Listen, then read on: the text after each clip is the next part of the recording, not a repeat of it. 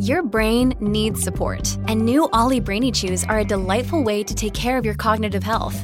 Made with scientifically backed ingredients like Thai ginger, L-theanine, and caffeine, Brainy Chews support healthy brain function and help you find your focus, stay chill, or get energized. Be kind to your mind and get these nootropic chews at ollie.com. That's OLLY.com. These statements have not been evaluated by the Food and Drug Administration. This product is not intended to diagnose, treat, cure, or prevent any disease. This episode is brought to you by La Quinta by Wyndham.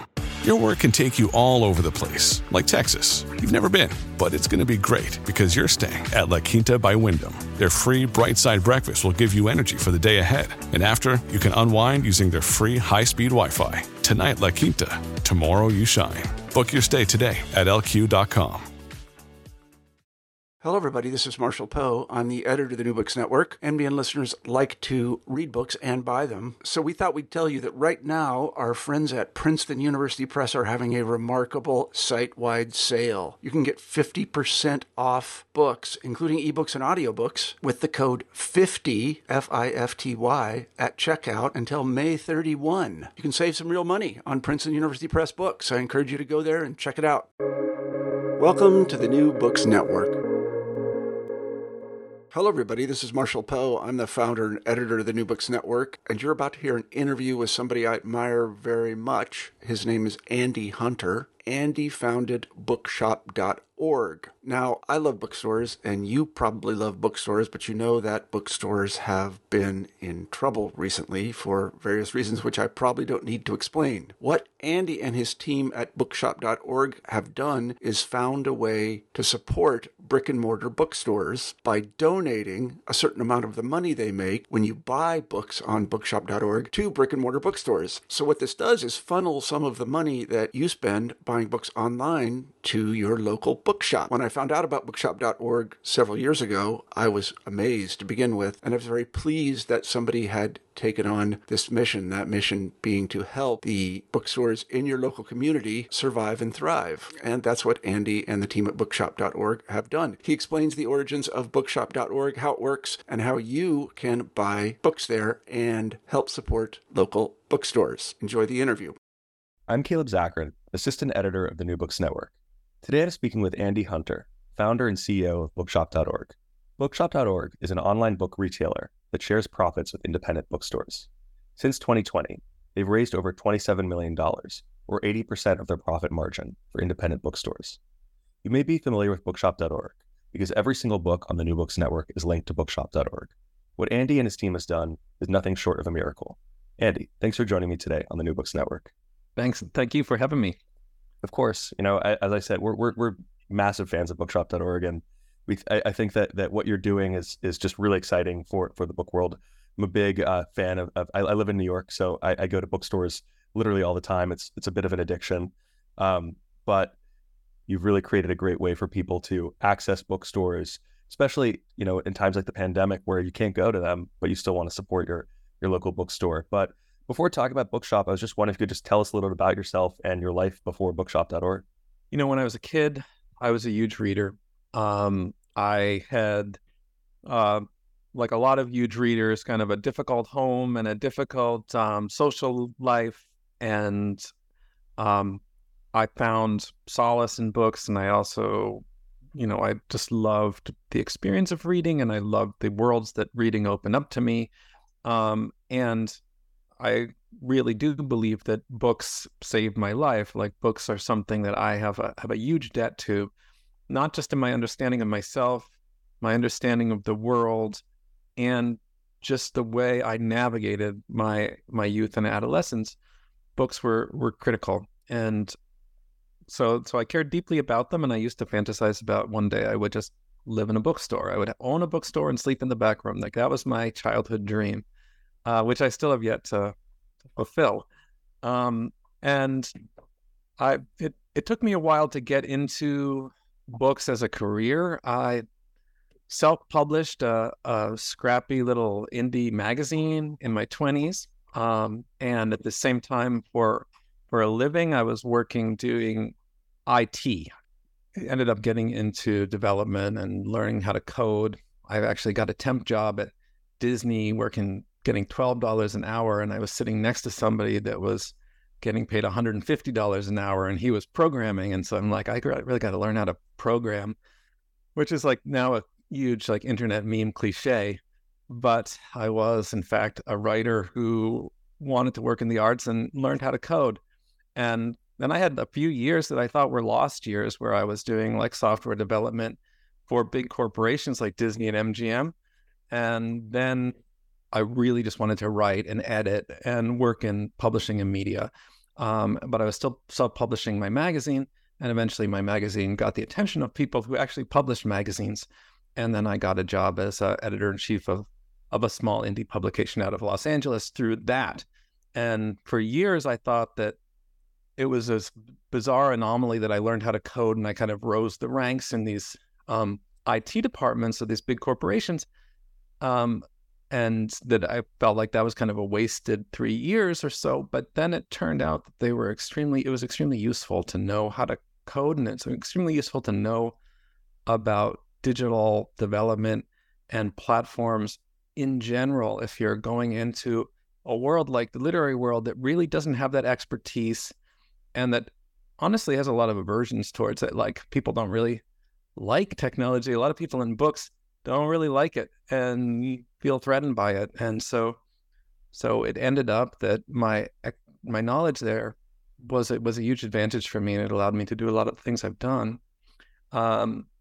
So I worked in magazines for about 10 years, and then I got an MFA at Brooklyn College, worked with Michael Cunningham and Susan Choi and Jenny Offal and other great writers there. And then I started Electric Literature, which was my first like entrepreneurial venture, which is still going strong today. And then I started working as a publisher at Catapult, Counterpoint, and Soft Skull. And I co-founded the website Literary Hub separately with Morgan Entricken from Grove Atlantic Press. And so by that point, I had been in publishing for maybe 6-7 years. And I was really concerned with how Amazon was kind of eating the whole industry. I could see the squeeze that they were putting on publishers. I could see how their dominance in the market was kind of homogenizing books and creating a winner-take-all environment. And they were also a very winner-take-all minded retailer. And I particularly didn't want them taking all from small presses, from diverse writers, and I didn't want them taking all from independent local bookstores. And so I decided to try to get people to back Bookshop, which was originally conceived of as a way for independent bookstores to kind of fight back against Amazon and sell books online, and for independent bookstore lovers like me to be able to easily support local bookstores when they were shopping online. And that's kind of where I ended up, and that's how Bookshop got started. Was there a moment of epiphany for Bookshop, or was it this sort of slow build where over time you realized that something like Bookshop would be necessary for the book world to survive? There was a few key moments. In 2011, when Amazon was maybe 15% of books sold, now they're probably 65%. And I saw how fast they were growing, and I'm like, there should be some indie version of this that should be sort of a collective. And so, online shopping isn't going to go away, and this is going to end up becoming the way that most people get their books. And so we should have a version that kind of supports the culture and that isn't owned by the private corporation that doesn't have our interests at heart, because books, as everybody who listens to podcasts knows, are extremely important cultural objects that have really done more than anything else to enhance the trajectory of humanity. Like, the books are how civilization has progressed, and how, if the arc of civilization does bend towards justice, a lot of that happens because of books and the ideas in books and how we understand ourselves, past, our history, our culture, etc. So that they're not just widgets, and so they shouldn't be treated as widgets. And so it bothered me that Amazon, who treated them like widget, was winning, and the independent local bookstores, who are invested in books on a very human level and have dedicated their lives to books, they were losing. And so my first epiphany was in 2011 when I wanted to create an indie version of Amazon. I went to a bunch of organizations like the Ford Foundation to see if, like, is this something somebody would fund? And the answer was absolutely not. Like, nobody was interested in funding anything that was like, oh, this is a store? It's like a online bookstore? Like, no way. That doesn't make sense. And so I gave that idea up. And then in 2018, 7 years later, I was sitting next to Christine Onorati, who runs Word bookstores in Greenpoint and Jersey City. And she was on the board of directors of the American Bookseller Association. And she's like, hey, we've got this program called IndieBound that's supposed to be helping us compete with Amazon, but it's really not working. And we need somebody who really understands the internet and does good work to help us. So will you like consult with us and help us and figure out how to improve IndieBound? And that made me start thinking about, like, what would I do? Like, how would I actually make IndieBound work and do what it's supposed to do? And I put it in the back of my mind for about 3 months. And then I was on a business trip and I was staying at an Airbnb in Berkeley, California.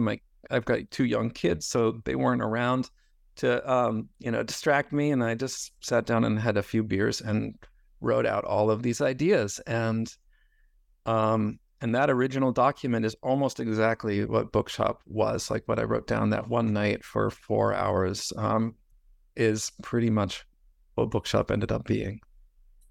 So, after that, that evening where you started to put it all together, what was the early days like of bookshop.org? Because it seems to me that, you started working on it and then it just took off immediately. It seems like that. So, but I imagine that couldn't have been what it was like. There must have been, months and months of, slow grinding. Is this going to work out? So what was that period of time like for you?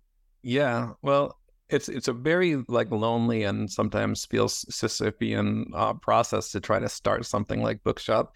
In the beginning, I wrote out all my ideas, and I went to the ABA, and their first answer was, no, we can't do this because we're a trade organization, so we can't sell books, so this isn't going to work. And then I had that defeat, even though I thought it was a really good idea. So then I went back to them 2 months later being like, if I start this as a company, will you partner with me? And so it's not you doing it, but it's me doing it, and we can partner. And they were like, and thank God they said yes. And they also offered to invest in it. And so then I had my first investor, and I had the partnership of this huge trade organization. So that was great. And then I went with that to create like a deck and a business plan. And I started going to investors, and nobody would invest. I just would get rejection after rejection. And people would say things like, competing with Amazon is not a business plan.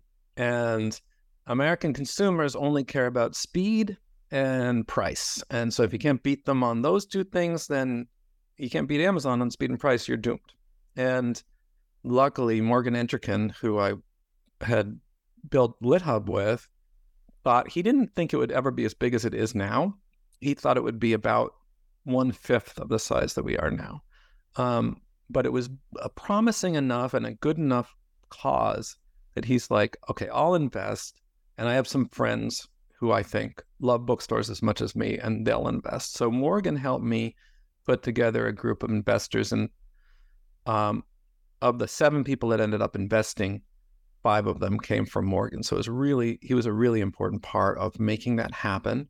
It took me overall about a year from when I came up with the idea to when I had all the investors lined up to start building it. And even then, I had only raised $750,000, which, if you're broke your whole life, which I have been, that seems like a lot of money. But if you're trying to compete with Amazon and launch a new like global web business, it's actually a tiny amount of money. So I was trying to raise over $1 million.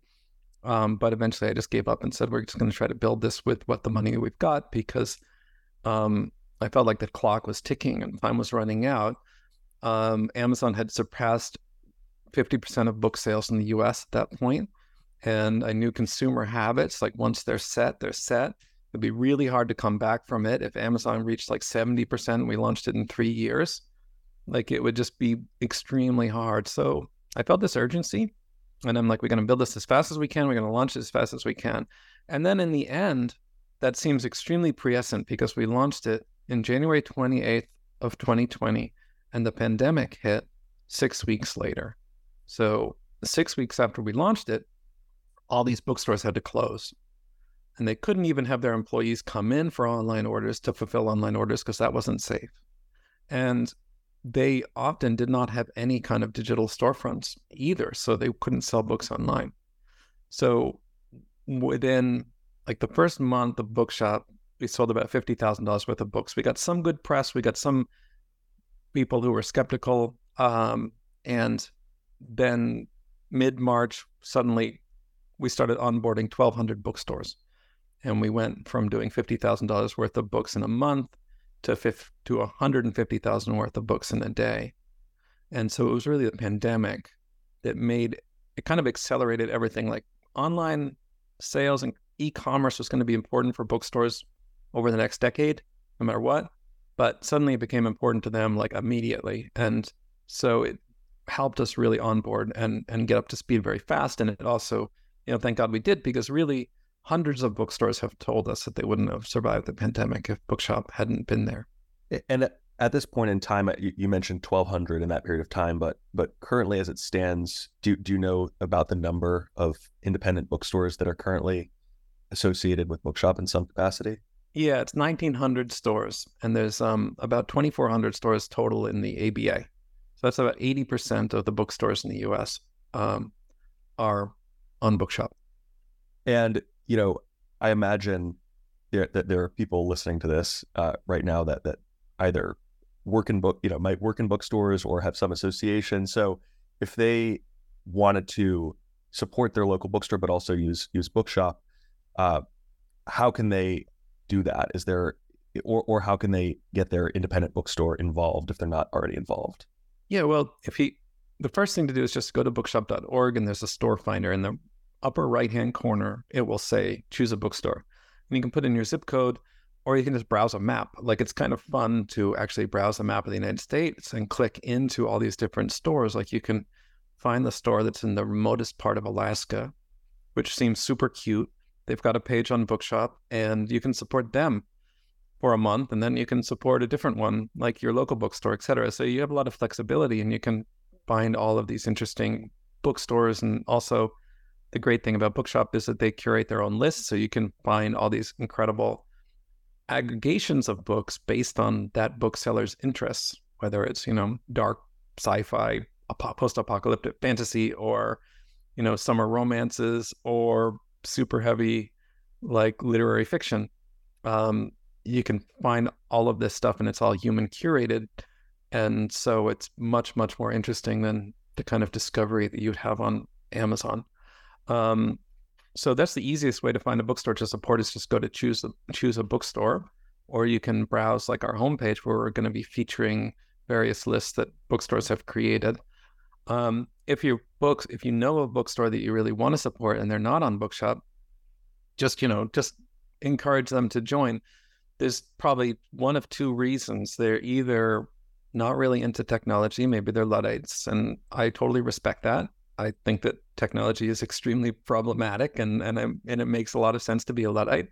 In those cases, I would just try to encourage them, because it's so easy. We basically made Bookshop so easy that anybody who can type can create a Bookshop page in like a half an hour, and that's all they have to do. And so just make sure that your bookstore knows how simple it is. And then the other ones are, there are bookstores who are still a little skeptical of Bookshop. Fortunately, there's not that many anymore. But in those cases, like if a bookstore is like, yeah, I've heard about it, but I don't know, like I would rather do my own thing, then I would just encourage them to talk to us, because we're very open about what we're doing and our finances and everything else like that. We're a certified B Corporation, and we're actually we were evaluated by the B Labs, and they said that we were in the top 5% of B Corps worldwide in terms of our impact on society and our ethics and our rules and the way that we do business. So we're super proud of that, and hopefully that would reassure anybody that was like a little bit scared to join Bookshop. For those who don't know, B Corps are corporations that put social and environmental objectives above simply just profit making. And it's a whole community of companies and investors that operate together. Is that more or less accurate? Yeah, absolutely. As you said before, that, just the initial challenge of just raising this money and going to different people and getting those rejections. But I imagine also going from 50,000 to, I think you're doing tens of millions of dollars or of a month. What were there any challenges in just getting the website up and running? Like, that sounds like the website must have been, on the edge of crashing all the time. So, what were some of the other challenges you faced? It was the most insane period of my life. I'll try to do it justice. Basically, we thought we were going to launch a beta website in January, and then we needed to get it up and get it good by the holiday season of that year. So we thought we had about 8 months to work out all the bugs, make it good. In the beginning, we didn't even have shipping confirmations. Like, people who bought books didn't even get their tracking numbers. We had 4 people working, and we were working out of the conference room of The Baffler. And I don't know if all your listeners know, but The Baffler is a niche socialist, kind of irreverent socialist magazine that's been around for a long time. They're awesome people, and they just let us work out of their conference room. And so we were tiny, and I had a full-time day job. And then when the pandemic hit, suddenly I was working from home. I had my day job. I'm also working as publisher of LitHub, which is another external job, and I'm doing Bookshop. And I've got both of my little kids who are suddenly have to do school from home. So they're doing Zooms. My apartment was 450 square feet.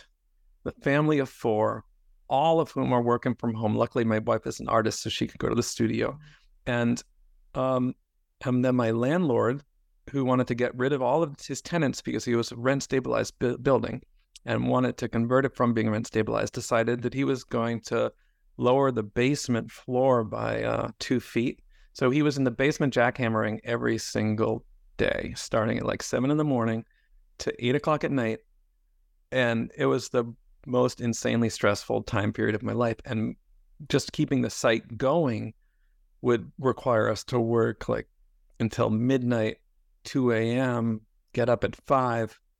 So I was extremely sleep deprived, doing homeschool, doing all this stuff. And every single day, I was like, I cannot do this for another day. Every day when I went to bed, I'm like, I can't survive this.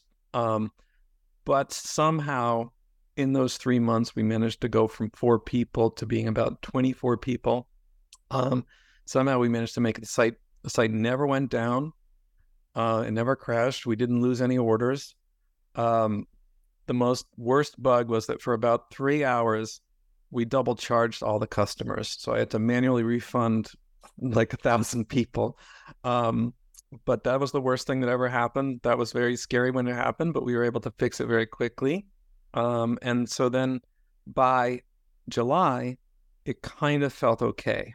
And right around July, we got a call from the Bookseller Association in the UK. And they were like, oh my God, we love what you guys have done with Bookshop in the US.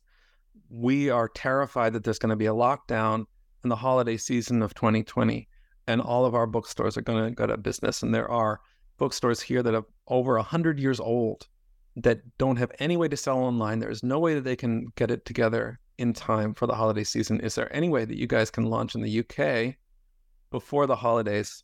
And so, because I hate to say no to something like that, we decided that we were going to launch in the UK. So as soon as things were calm, we started building Bookshop UK and made ourselves insane for an additional 4 months. And then we launched Bookshop UK in November of 2020.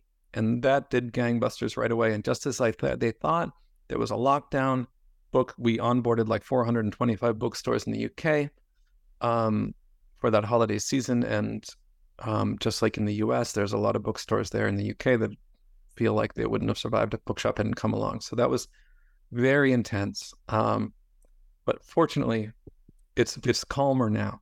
that sounds nightmarish, but I'm glad that that you were able to keep your sanity and keep the site up. As it stands now, are there any particular projects that you're working on at Bookshop, or just things in the future that you hope to develop? Yeah. Well, we want to grow. I mean, it's funny because if you looked at my business plan that I was shopping around in 2019, we are actually way above our optimistic scenario projections, which if you've seen a lot of business plans from startups, that never happens. But it did happen with us. Of course, the pandemic pushed us very quickly. So it's probably, a lot of that is because of the pandemic. I like to think we would have succeeded without the pandemic, but the pandemic put some wind in our sails for sure.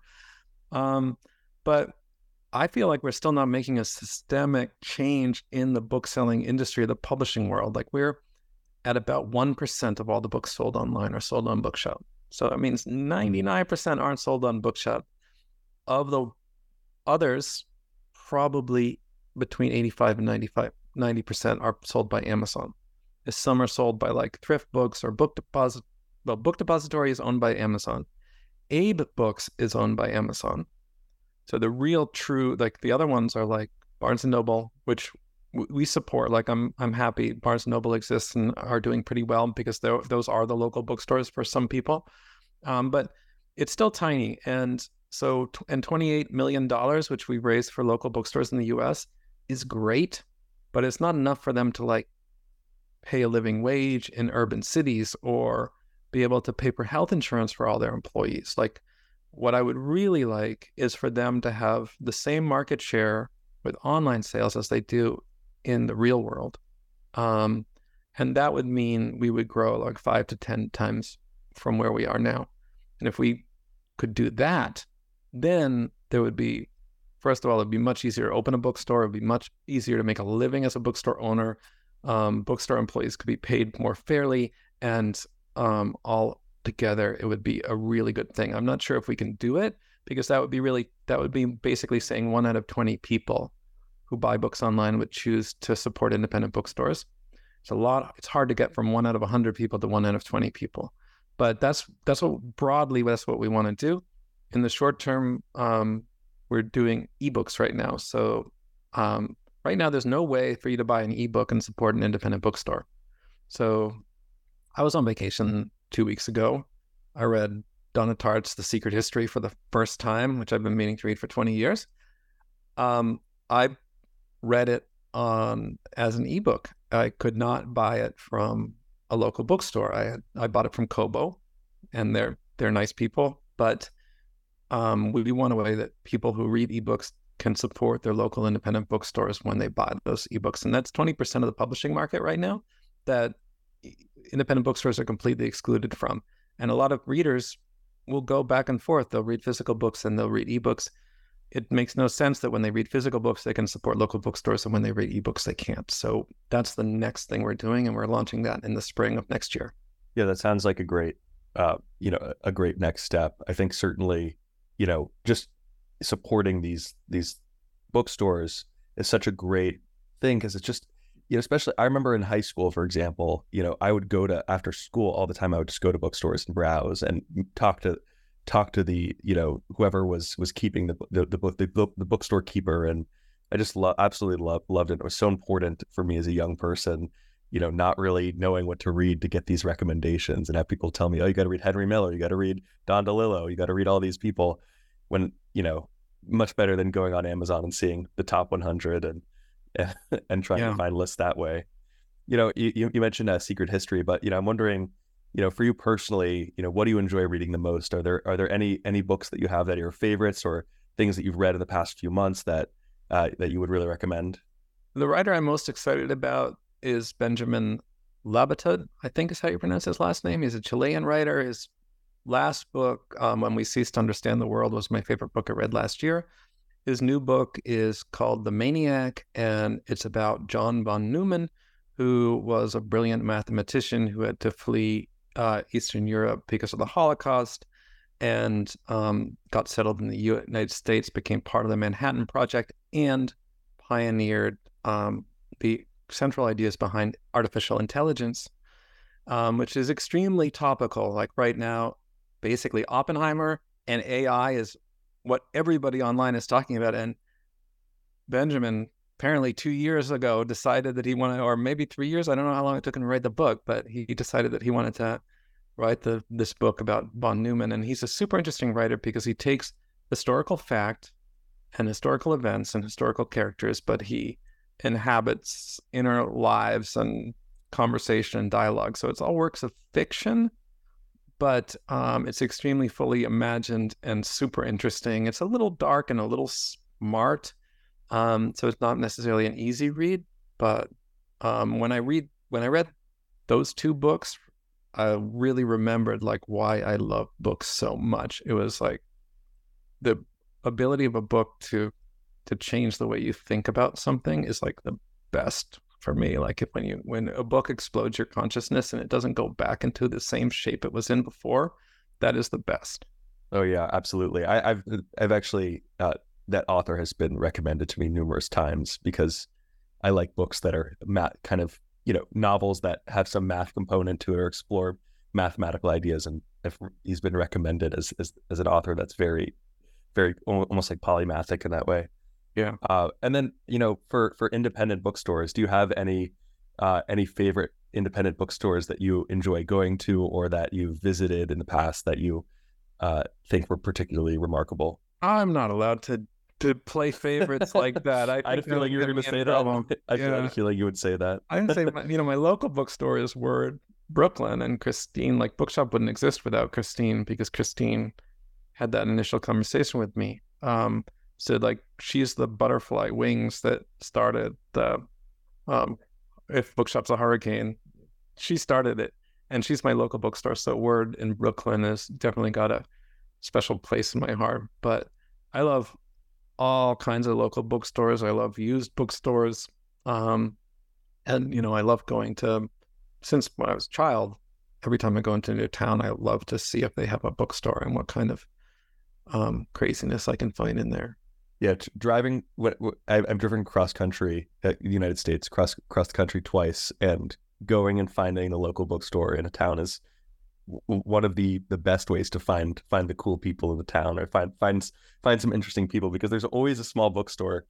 I mean, maybe not in every single town, of course, but oftentimes there's a cool local bookstore where you find someone there that has interesting tastes that you would never expect. Yeah, absolutely. I think I was in Nyack. I think it's Nyack, New York, which is in upstate New York, and they've got a local bookstore there that is just like insane piles of books everywhere, like stacked to the ceiling, like no visible organizing principle, like stacks, like books piled like 3 stacks deep.